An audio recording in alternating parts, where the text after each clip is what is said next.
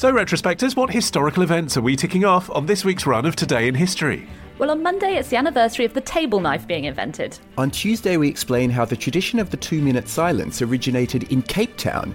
On Wednesday, we recall the day King George III proved he was assassin-proof. On Thursday, let's all eat cake. It's Marie Antoinette's wedding. And on Friday, we discover how Buffalo Bill helped invent the Wild West. We discuss this and more on Today in History with the Retrospectors. 10 minutes each weekday, wherever you get your podcasts. Hear that? Believe it or not, summer is just around the corner. Luckily, Armor All, America's most trusted auto appearance brand, has what your car needs to get that perfect summer shine. Plus, now through May 31st, we'll give you $5 for every $20 you spend on Armor All products. That means car wash pods, protectant, tire shine, you name it. Find out how to get your $5 rebate at armorall.com. Armor All, less work, more clean. Terms apply. When you need mealtime inspiration, it's worth shopping Kroger, where you'll find over 30,000 mouth-watering choices that excite your inner foodie. And no matter what tasty choice you make, you'll enjoy our everyday low prices, plus extra ways to save, like digital coupons worth over $600 each week. You can also save up to $1 off per gallon at the pump with fuel points. More savings and more inspiring flavors make shopping Kroger worth it every time. Kroger, fresh for everyone. Fuel restrictions apply. Welcome to For Formula One's Sake, the F1 podcast that's not here to finish fourth, or indeed at all. Oh, that's a bit harsh, isn't it? He didn't know his engine was about to go. No, he didn't. Welcome to For Formula One's Sake, the appalling Texas accent of F1 podcast. That was actually really good. That was much better than Daniel Ricciardo's. Welcome to For Formula One's Sake, the F1 podcast that writes "fuck you" on all of its shoes. What? Gerard Butler, Grand after Prix? the race, signed Daniel Ricciardo's shoe that he drank Red Bull out of Who? and wrote "fuck you" on it. Gerard Butler! Welcome to For Formula One's Sake, the F1 podcast that this week welcomes Gerard Butler as its guest presenter. No, he didn't, because it would be utterly shit. I'm Cheekrez, and today from the Picture House Central in Piccadilly, we look back at the American Grand Prix. Yeehaw! Matt's told me to cut down my intro, so I've just got some key facts for us. Austin has the largest urban bat colony in North America. I've seen it. Austin was the home of the first known serial killer in the world. I've seen it. Austin has been ranked the #1 city in the US for dogs by the Pets at Home website. And none of that will be discussed in today's For F1's Sake. So with me is a man who has saved children's lives this week. It's Terry Saunders. I don't like to blow my own trumpet, but I actually saved lives this week.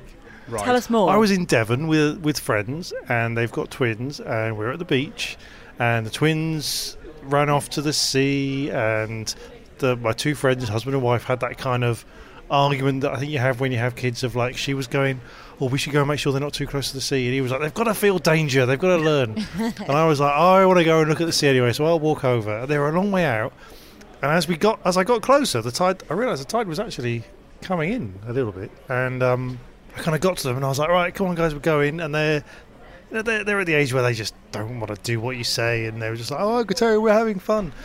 And then one runs off away from me, and I get the other one and say, well, you go over there, and the whole beach is like little kind of puddles and bits of sand sticking up. And I put the one on like the highest bit of sand, and I'm like, I'm going to go get your brother. And I go and get the brother, and he's just like, I don't want to go, and I have to pick him up. But I'm just like a part-time uncle kind of figure. Like, I don't have any authority, so I have to pick him up. He's screaming, going, Uncle Terry, don't even go. I turn back, the tide's coming so much, the one I've left there is now crying because the water is up to his ankles. And I'm suddenly going, oh shit, we're in trouble here. There, suddenly the little bits above the puddles are going, and the tide is coming. You know, that cliche of the tide comes in quickly. This was actually terrifying. And within minutes, I was wearing my Dr. Martens, and the water was up above my Dr. Martens. The water went up to my knee, and I'm carrying them out. I've got them both in my arms, and I carry them out back to the beach and put them down. And they just run off and go play somewhere. And I'm just there going, I've just saved your lives. And alongside him is a motoring journalist who is about to have a big argument with Terry. Ooh. It's Phil Tromans. Yes, we are. Terry, do you want to repeat what you said to me before we started recording? Well, Phil, you put a thing on Facebook the other week, which was were you at the airport going back on holiday or going on holiday? I was going on holiday, yes. And you'd put on this watch. I think it was a tag. I'd been to a watch shop and I'd tried on a watch. Right, yes. First mistake. Don't go to a watch shop. Why? you either want to get a watch at the back of a magazine or an Apple Watch. You don't want to go to a watch shop because they see you coming. They go, here's a guy that likes watches too much. Secondly, you tried on this, was it a square thing with circles and bit of bling? How would you describe this watch you tried on? Well, I mean, thing is, if I say what the watch is, anybody who knows anything about watches will go, "Oh, that's a nice watch." Right. Which, apart from a few ridiculous snobs who like Heuer before they were Tag Heuer, it was a Tag Heuer Monaco, specifically the newly released Steve McQueen watch, the blue-faced one with the white chronograph dials. Sorry, I think you said Tag Heuer Monaco Steve McQueen edition, but I actually heard middle-aged man midlife crisis. Oh God, when I was young I used to like Monaco, and Steve McQueen's cool, isn't he? Maybe I'll be like Steve McQueen. Monaco, that's a place where rich people hang out. I'll pretend to be rich by buying a watch that's called Monaco. I'm not going to deny any of that because I'm rapidly descending towards middle age, and I would like to buy an expensive watch because it's like a rite of passage when you get to a certain age and don't quite have enough money to be able to spend it. So, Chica, what have you been watching this week? Well, Terry, I've been trying not to watch this week, but have been watching. Opposite me is a building with a large window, and in that building there is filmed a lot of pornography. Oh, wow. And so I see the models or the porn actors, performers, performers standing Artiste. in there nude or semi-nude, and you see goings on, and it's very exciting. Although I can't help it when they're standing there in the window, like casually looking out. I'm always trying to take a picture of them. So let's start with the stories you've been talking about in this Listener's Corner. Now we're going to start with the email bag, which after months of silence, of absolutely nothing, is now bursting with correspondence after we mentioned it in the last episode. The floodgates have well and truly opened, and there's one story that's dominated our inbox. Just what exactly do Americans call roundabouts? So Aaron Walker, a certified genuine American, said, Americans don't call them rotaries, we call them roundabouts too. But hey, look, an email not about sound quality. All right, Aaron, but that makes it about sound quality. Yeah. So, Cody from Hillsborough. Hillsborough. Probably Hillsborough. It's probably Hillsborough. Oh, no, they say them funny, don't they? Oh, this will start a whole new chain of emails. Hillsborough. I'm going to say Hillsborough. Like Marlborough. Oregon says they're called traffic circles, not rotaries. Who the hell told you that? Traffic circles. Traffic circles. Yeah, that's much better. Uncreative name ever. What are those things on the side of the cars? Oh, we call them moving circles. And I steer the car with my steering circle. The hand circle. And I look out of the looking square. Gabriel Rosenkerter says, I can't speak for all 350 million of us, but I've lived all my 37 years in the US and I've never heard that traffic feature referred to as anything but a roundabout. I've certainly never heard the term Rotary applied here. Rotaries are social groups that collect donations for community events. I can't believe that we've had more emails about this than anything else in the year and a half we've done this podcast. But anyway, this came about because we were talking about swings and roundabouts, and anyway, it was the smaller side last week. My sat-nav on my phone, I changed it to American settings for some reason, and it said every time I came up to a roundabout, it says, at the rotary, turn left. So, that's how I know that at least somebody in America calls it rotaries. And to back that up, I used the power of Google, and it's definitely a thing. Although, from what I can gather, rotaries appear to be the larger roundabouts, for example, on a motorway junction or a freeway junction, as they call them in the States. Need to stop. They are. It's definitely real. And I'm not saying, far be it from me to say that all of America is wrong, but I'm right. The sat-nav saying at the roastery, turn around. The roastery? Yeah. No, because I would not be, I'd be stopping if it was a carvery, because I love me some meat. We should do a special carvery edition of the podcast. Moving on, Richard Nash wrote in with tales of industrial theft. Last week you guys worked out exactly how many points Lewis would have if he had the same reliability as Nico.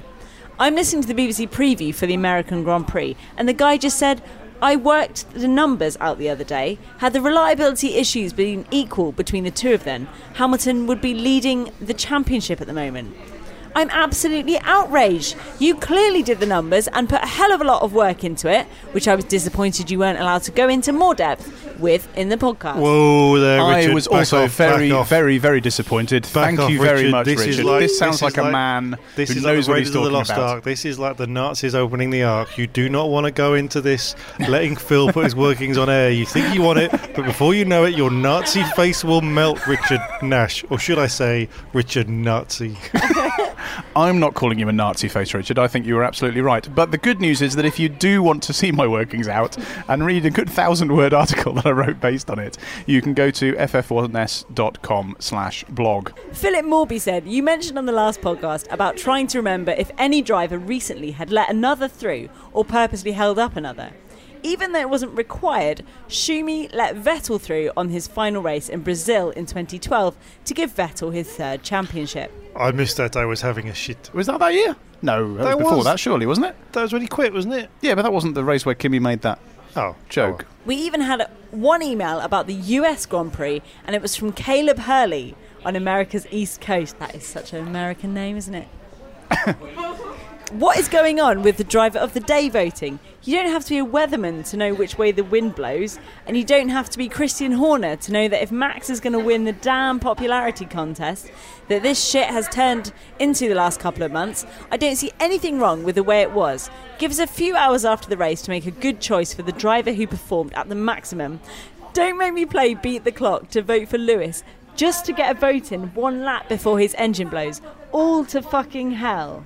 If Max Verstappen winning driver of the day when he did absolutely nothing for the half of the race he ran before he retired doesn't tell F1 to fix the problem, then I don't know what the fuck or how the fuck they're ever going to be able to function in this modern technological age. He's got a point. So now, to vote for driver of the day, you have to do it before the end of the race, which does strike me as fucking ridiculous, because what happens if something mental happens on the last lap, as Caleb refers to? Question. Of us here, who has ever voted for the driver of the day? No. Yeah, I think Caleb. I think it's just you, mate. He's the only person. Well, in that case, that suggests that Caleb voted for Max Verstappen. And who won? Max Verstappen. Well, Caleb. But I mean, it's assuming that it wasn't him that cast the only vote and Max Verstappen won. It is a bit stupid. I mean, it's not as bad as fan boost in Formula E, but it does make a mockery of the fact that you've got to get the driver of the day vote in before the race finishes, but the stewards can wait for the next race to clarify the result. If they really what if he tests positive for steroids? Well, Caleb. Finally, a brief silly season update. Kvyat staying at Toro Rosso. Good on him. Surprised? Shocked. I was Happy. well surprised. No, I think I just think Red Bull is such a ruthless organisation, but they do have a heart somewhere, and no one has been binned from the main team mid-year. I think they just didn't have it. They knew he'd kill himself if he was binned. Well, no, some have. Scott Speed got the boot halfway through, didn't he? Not from Red Bull into Toro Rosso and then booted. I'm not saying he doesn't deserve to stay in, because I think he probably does, but I'm just surprised, bearing in mind how his season went, when he first of all he got demoted and then hasn't driven particularly well for the rest of the season. I thought for sure that Pierre Gasly was going to get his seat. And I think even Pierre Gasly thought he was going to get his seat as well. Do you reckon anyone else would have him if he, Oh, I'm sure they would, yeah. Other than Terry's new team, which we'll announce in the next episode. Yep. Have you got an engine deal lined up? No comment. My engine's going to be a Tag Heuer engine. It's called the Monaco Steve McQueen. Great engine. Great looking engine. Moving on, Hülkenberg confirmed for Renault. Literally minutes after we recorded the last episode, speculating that he was going to go to Renault, we were right. It's a good move for him, I think. Yeah, it's all right. I mean, I think it's pretty clear that Jocelyn Palmer's no longer for this world. Off Formula One. And who's taking Hülkenberg's place at Force India? I'm hoping it's going to be Pascal Wehrlein. Do you think? It'd be good to see more of him. Well, of course, Force India have got the Mercedes deal for the engine, so the chances of it being Wehrlein or Ocon are pretty strong, and both of those names are in the thing. I'd say they were odds-on for Ocon. Ooh, there's another T-shirt slogan.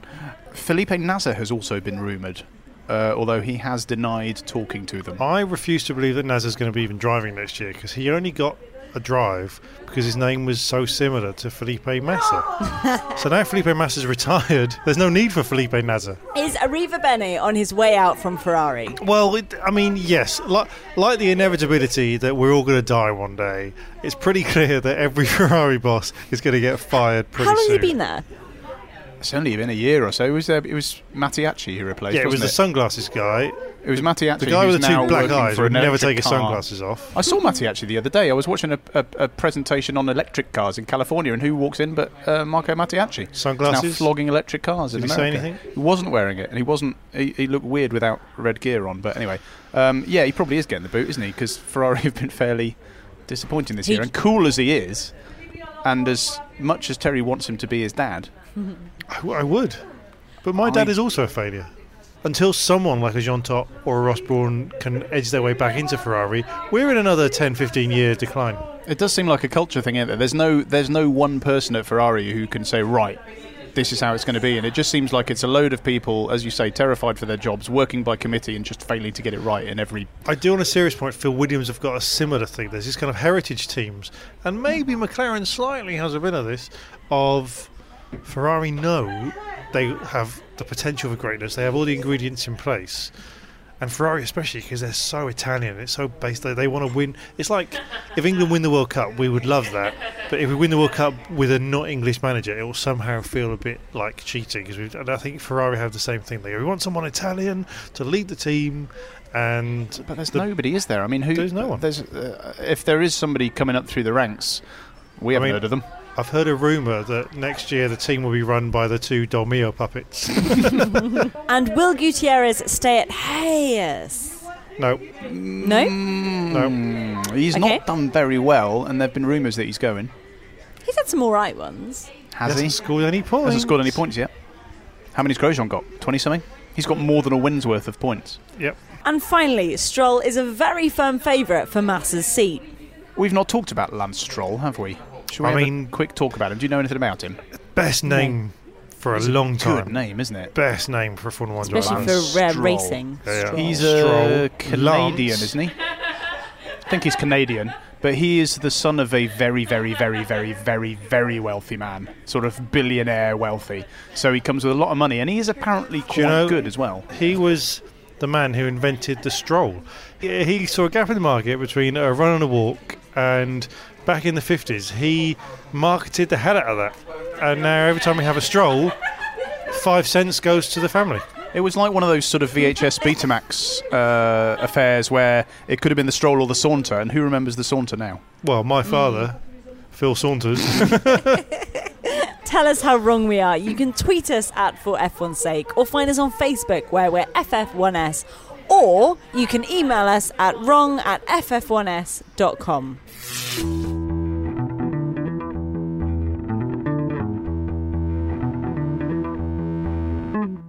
Let us take you back to the Austin Grand Prix of 2016. Let's start with Mercedes. So, it was a sensible, well-planned race that, yes, was boring, but nothing went wrong. Hamilton has got a lot to make his mum proud. Fastest lap ever seen in Austin, his first ever pole there, his 50th win, and he's learnt how to behave in press conferences. The gap between him and Rosberg is down to 26 points, and Rosberg says he's not worried. Should he be? Yes. No. Barring anything going wrong, Rosberg's likely to win, but, you know, If Hamilton's anything got does to go win. wrong. Yeah, Hamilton's got to win to win, and Rosberg was nowhere near him. He doesn't need to be. But he lucked into second place with the virtual safety car, thanks to Verstappen. But I mean, he could still have been on track with the third as well. Yeah, no, totally, but not quite as on track. It's not a given. We're all talking like it's a given, but... as we know from previous seasons. Yeah. It's not over until Timo Rosberg Glock goes sings. backwards. Well, don't forget the Abu Dhabi double points the other year. Rosberg had that nasty race when his car didn't work and he was crying. I may have made that. But Hamilton has to win every race. Yeah. Rosberg can get away with being second, and he's Hamilton won easily this race. in the best car. And Hamilton won this race. It's mission accomplished for Hamilton. Did anyone else think that the start was tenser than normal because of Hamilton's past terrible starts, and obviously the fact that if he'd have gone backwards it would have made life It was really tense because my wife has changed the clock in the kitchen and I was cooking dinner and I was just serving dinner, and we were both very hungover. I was just dishing it all up, but it was turning exactly the hour on the clock. So I just rushed in to watch the start. I didn't even see the build-up. I was just like, so it was very tense. Is that what you asked? Yeah. Do you want to talk about the 50 wins or not bothered? He's actually quite impressive. 50 wins is actually a very impressive stat. He's only the third driver to get 50 wins. Good on him. After Prost and Schumacher. Pretty illustrious How company. many's the highest ever? Schumacher's 400,000 wins. I think it was 91, wasn't it? It was 1991. No, he got 91 wins. 1,991 wins, one for every year of Queen Elizabeth's reign. God bless her. Okay, Red Bull. Verstappen is the man that provides the entertainment factor in the race. We had overtakes that tested the rules, rogue stops, and cocky radio messages. Ricciardo actually delivered, though, and was on the podium again, doing the shoe drinking thing, as we said, but that has got to stop. But if it wasn't for the missed pit, do you reckon that he could have got a second? Absolutely yes. They totally screwed up. Let's break this down a minute with old Max. Now, I understand that I think one or maybe both of you were raving about how great a race driver he was.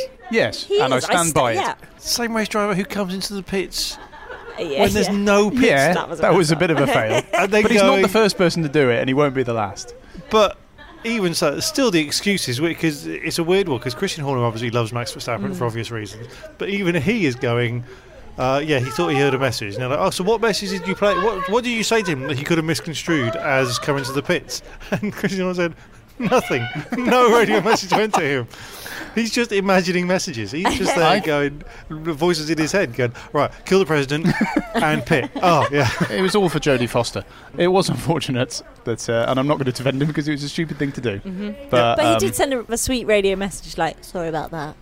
I thought I heard something. Oh, I thought I heard something. Oh, no. There's a monster under my bed. I forgave him. It was good on the radio, generally. I mean, I liked his I'm not here to finish fourth line, which ultimately didn't end very well. So but what was the backing of that again? So what happened? What did they say to him? They said slow down, speed up. Yeah, look after your tyres or some bollocks. I'm not here to finish fourth. We didn't. So, fair play. True, yeah.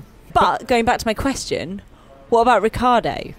Well, Ricciardo's race was inadvertently screwed by Verstappen's engine going, whatever it happened. Did we find out what happened to it? It was, hang on, I found out, gearbox failure.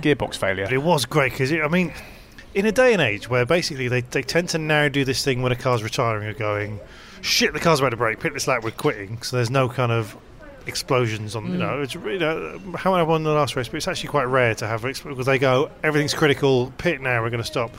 And they're going, right, there's nothing wrong with the car, just come in and we'll sort it out. And he's going, every time I speed up, the cranking gets worse. This is like what you had in a Ford Sierra. Why didn't he stop immediately? Well, they told him not to. They did tell him to come to the pits, and then they told him to stop. And and where he happened to be on the circuit was the worst place called a virtual safety car. No, because where he stopped, there was a gap in the fence where from what I understand, they could have just literally pulled him back through the fence, but when the car goes, there's apparently a button that the marshals have to press on the outside of the car that puts the gearbox in neutral, which means they can just roll it back.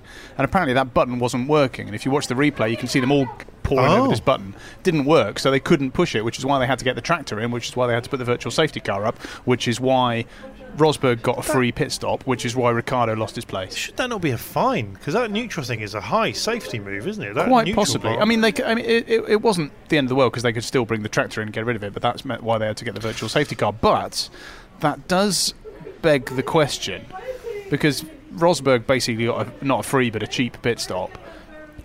Why don't they just not let people pit under a virtual safety car, because then that would stop all that problem. The safety car rules are so complicated. It's just no matter what you do, there'll be something. And it ruins it. It's no fun when they all pit under the safety car, is it? I just think don't let them pit. Then nobody gets a free pit stop, and you can actually plan for some sort of strategy. Have a rule or something where if you pit, there's a penalty to it. So if you need to pit, like your tyres are dead or you need to refuel or something, you can pit, but there's some kind of penalty involved. There's something, or maybe it's NASCAR. There's something like that. So you can't pit, and if you do pit, there's a penalty involved. I may have dreamt that. This whole stuff with Ricciardo at the end of the race. Oh yes, slagging off Rosberg. Oh, Do you know he was on the What was this? radio? Oh, No. well, it was a bit. He's not my favourite person. All this stuff. No, maybe. Well, you tell me what you think, and I'll see if I What interpret it happened? the same way. Explain. So he was on the radio, and they're talking about Rosberg being ahead of him, and he was like, "Oh, he's not my favourite person," or something. He's saying this kind of stuff, which I took to confirm my theory of Everybody Hates Rosberg, good sitcom, and that Ricciardo is actually the first to come out and say, because he's likely to win the World Championship, this man is a grade A tool. I don't like him. Because he was really weirdly kind of passive-aggressive about Rosberg over the radio. And you could say it was just because of this pit stop debacle, but I don't think it was. I think he was just... I think he genuinely doesn't like Rosberg. So we can confirm that everyone feels the way we do. Well, Yeah. I didn't interpret it that way at all. How did you interpret Because it? during the race, Ricciardo's pit engineer said something about Rosberg being ahead of him, and Ricciardo said, "How far ahead is he? I want to catch that beep." And it sounded like motherfucker. It's like, I want to catch that motherfucker. And it sounded like it was just a cool thing to say called because him he's a in Texas. motherfucker. I call Do you loads know of how- people motherfuckers. Do you know how nasty that is? Not at all. Who was the Imagine. last person you called a motherfucker? My dad. Think about it.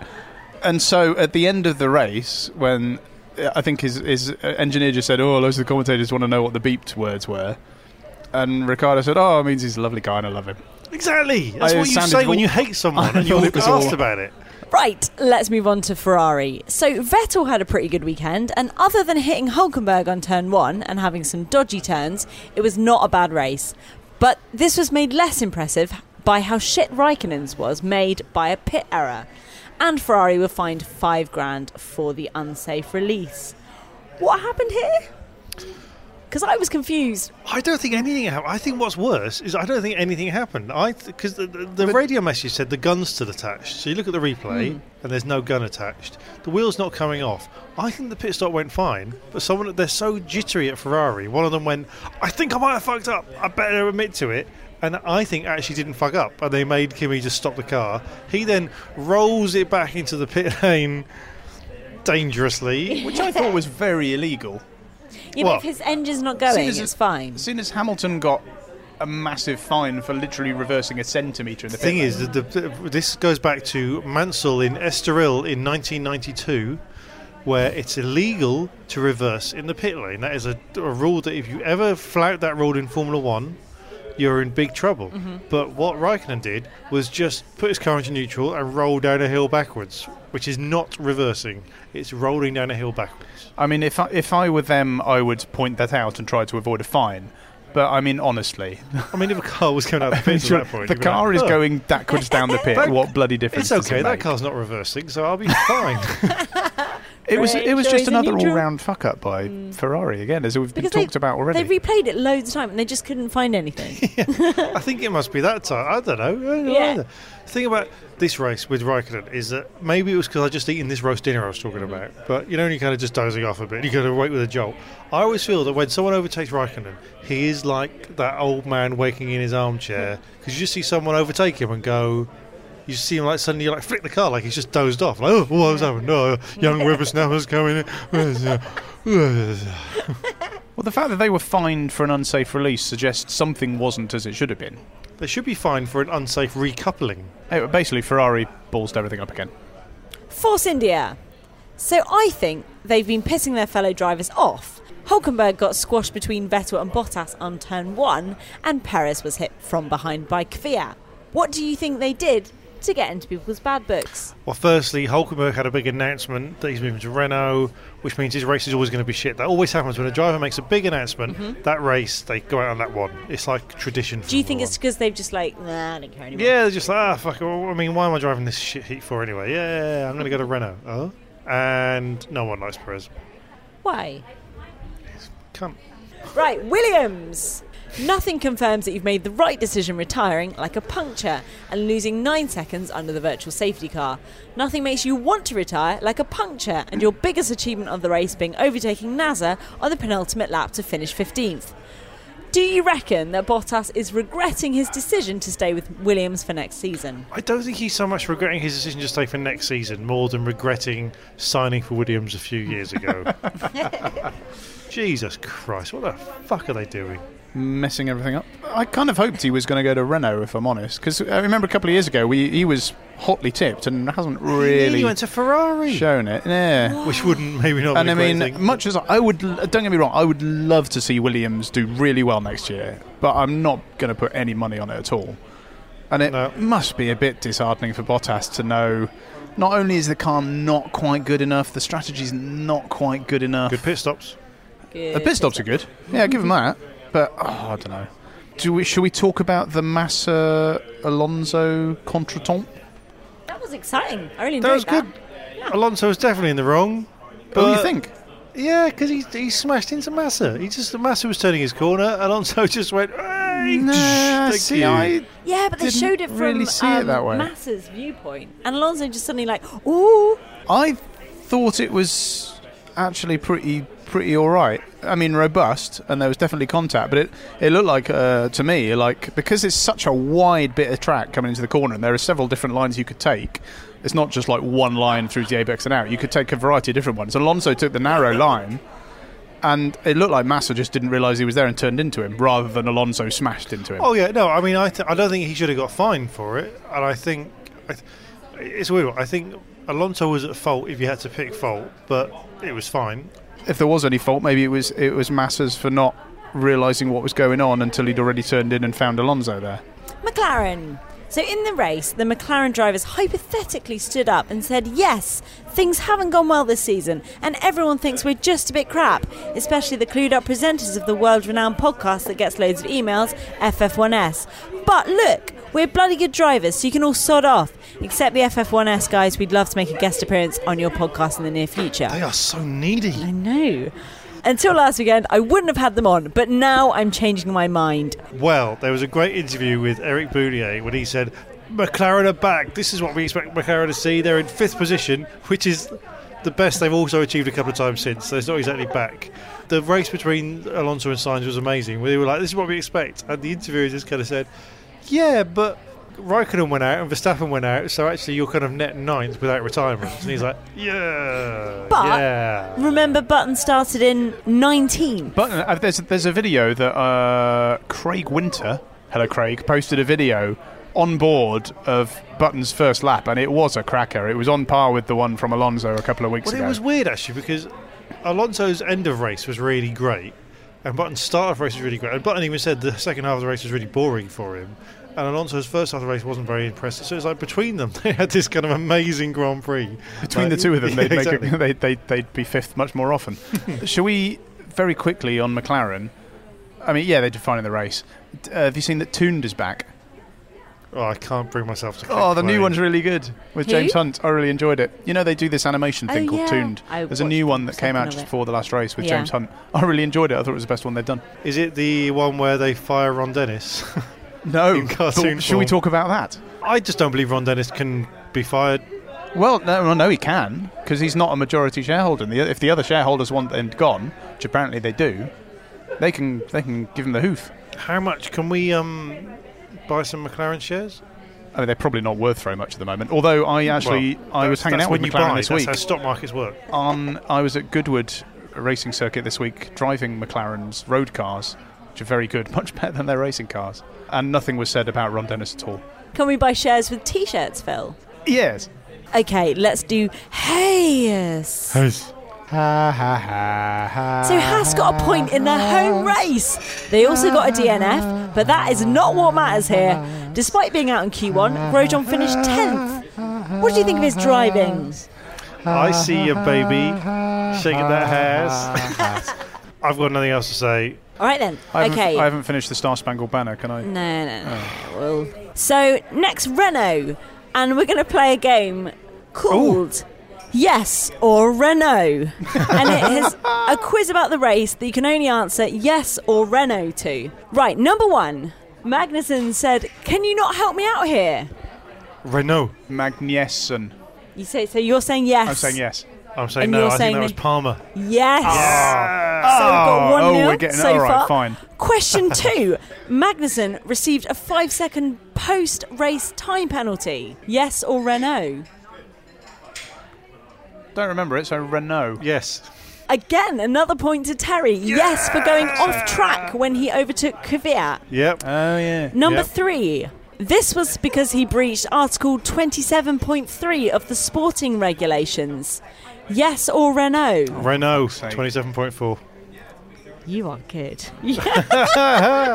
I'm also going to say Renault. I'm going to say 3-0. No, What? you just copied him. Yeah, you just Well, you covered didn't me. give me a chance to answer. Yeah, but you wouldn't I have. would have said Renault. Okay, question 4.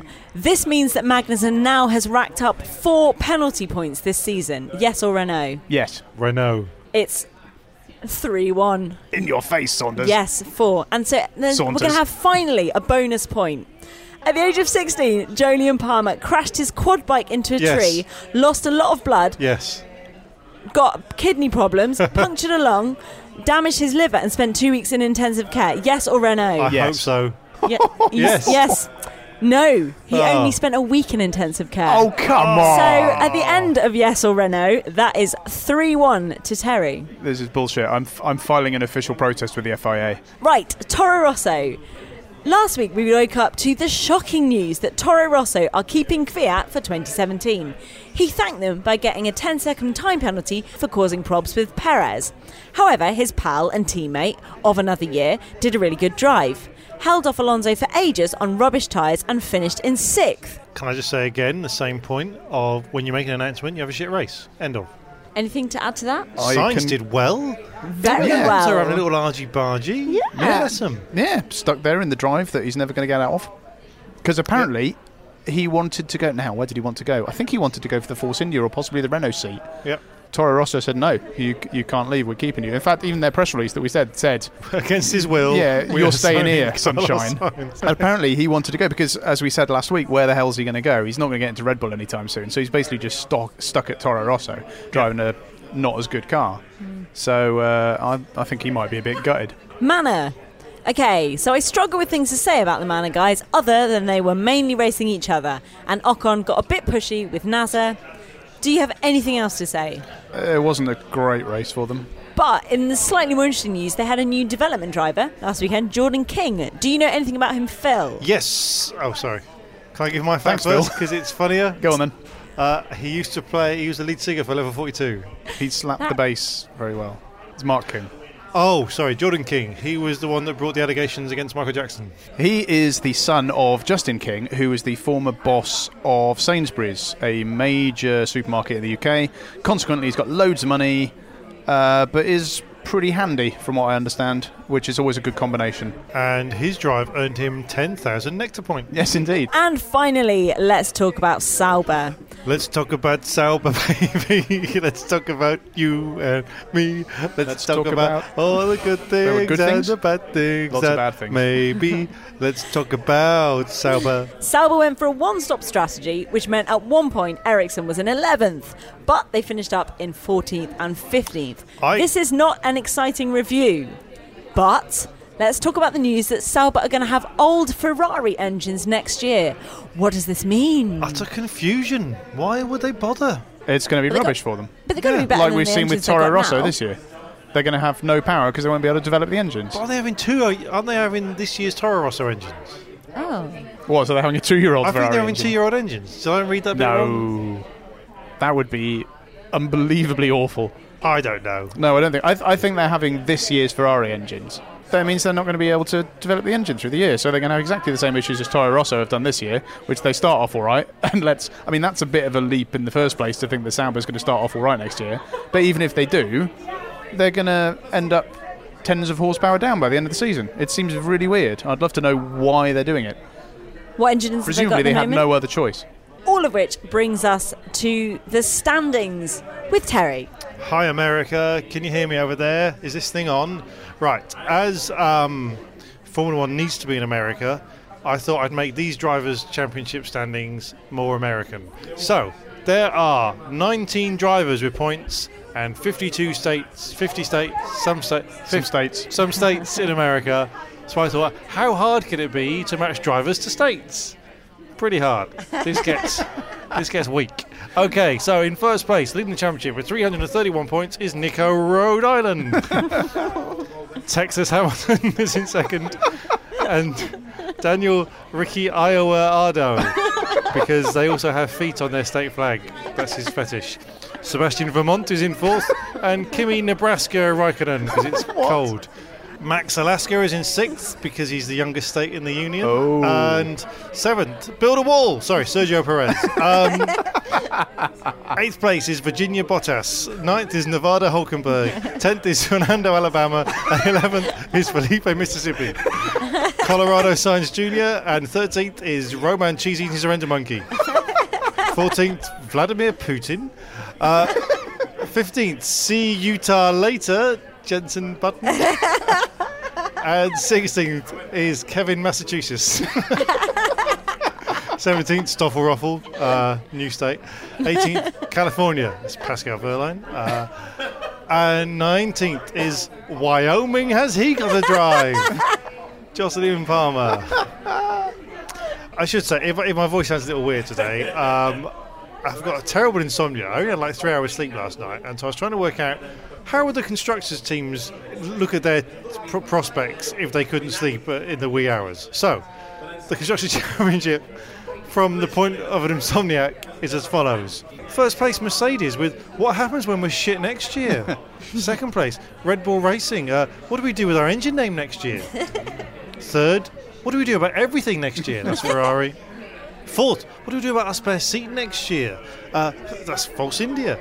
Fifth is Williams saying, when do we ask Patrick Head to come back? And in 6th place is McLaren Honda with, when can we get a podium? 7th, what happens when Red Bull realise we're pointless? Toro Rosso. And 8th, when will Roman go back to Renault? And 9th, when will Alonso and Roman come back to us? And 10th, when can we all go home? That's Manor. So there you go. I'm not sleeping well. What?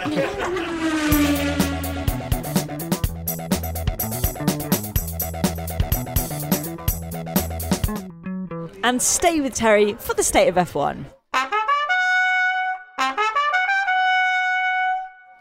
Nico Hulkenberg has signed with Renault for 2017.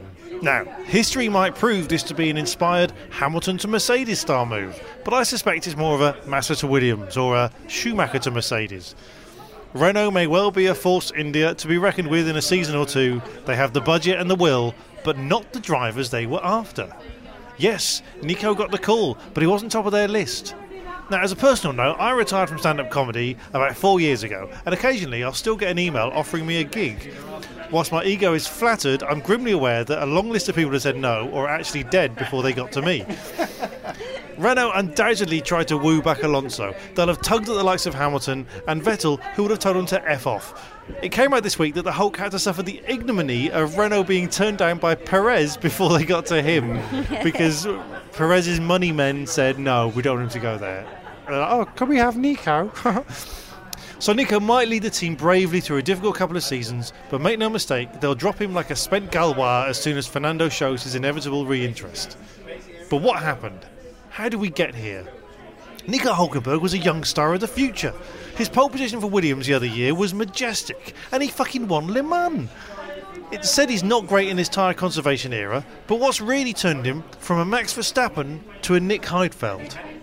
One word: branding. He had the skills on track, but Formula 1 is a crowded market, and when he started, he should have embraced the Hulk brand. There was already another Nico, so he had to differentiate.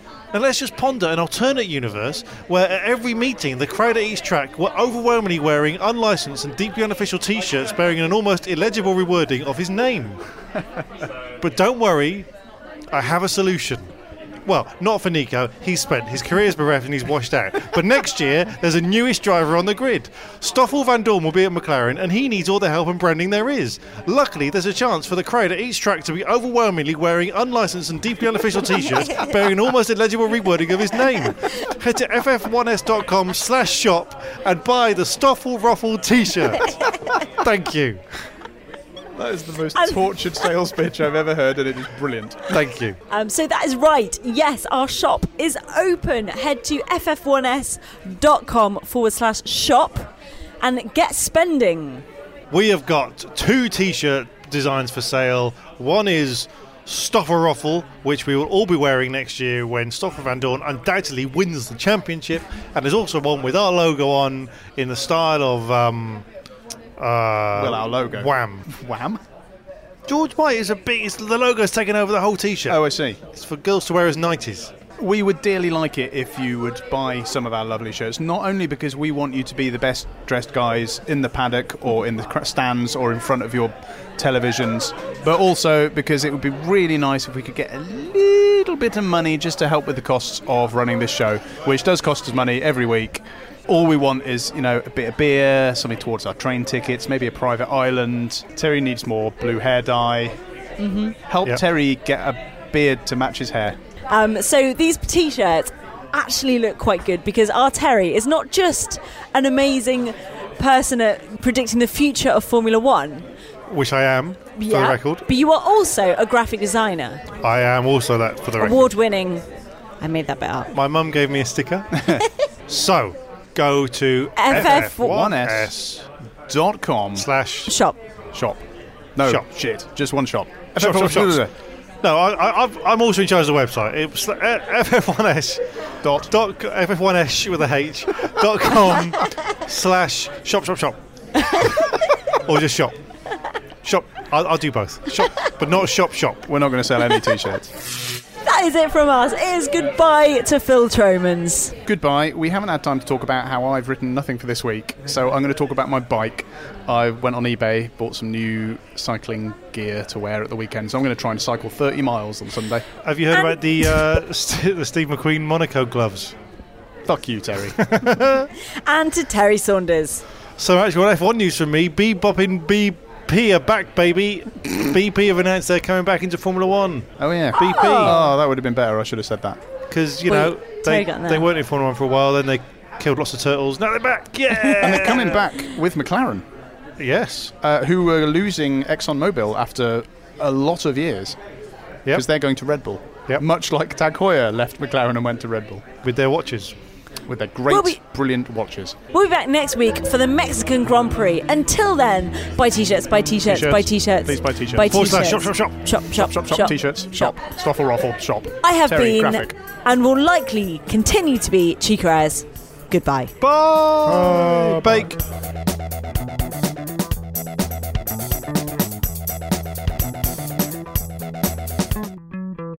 Sports Social Podcast Network. So, retrospectors, what historical events are we ticking off on this week's run of Today in History? Well, on Monday, it's the anniversary of the table knife being invented. On Tuesday, we explain how the tradition of the 2-minute silence originated in Cape Town.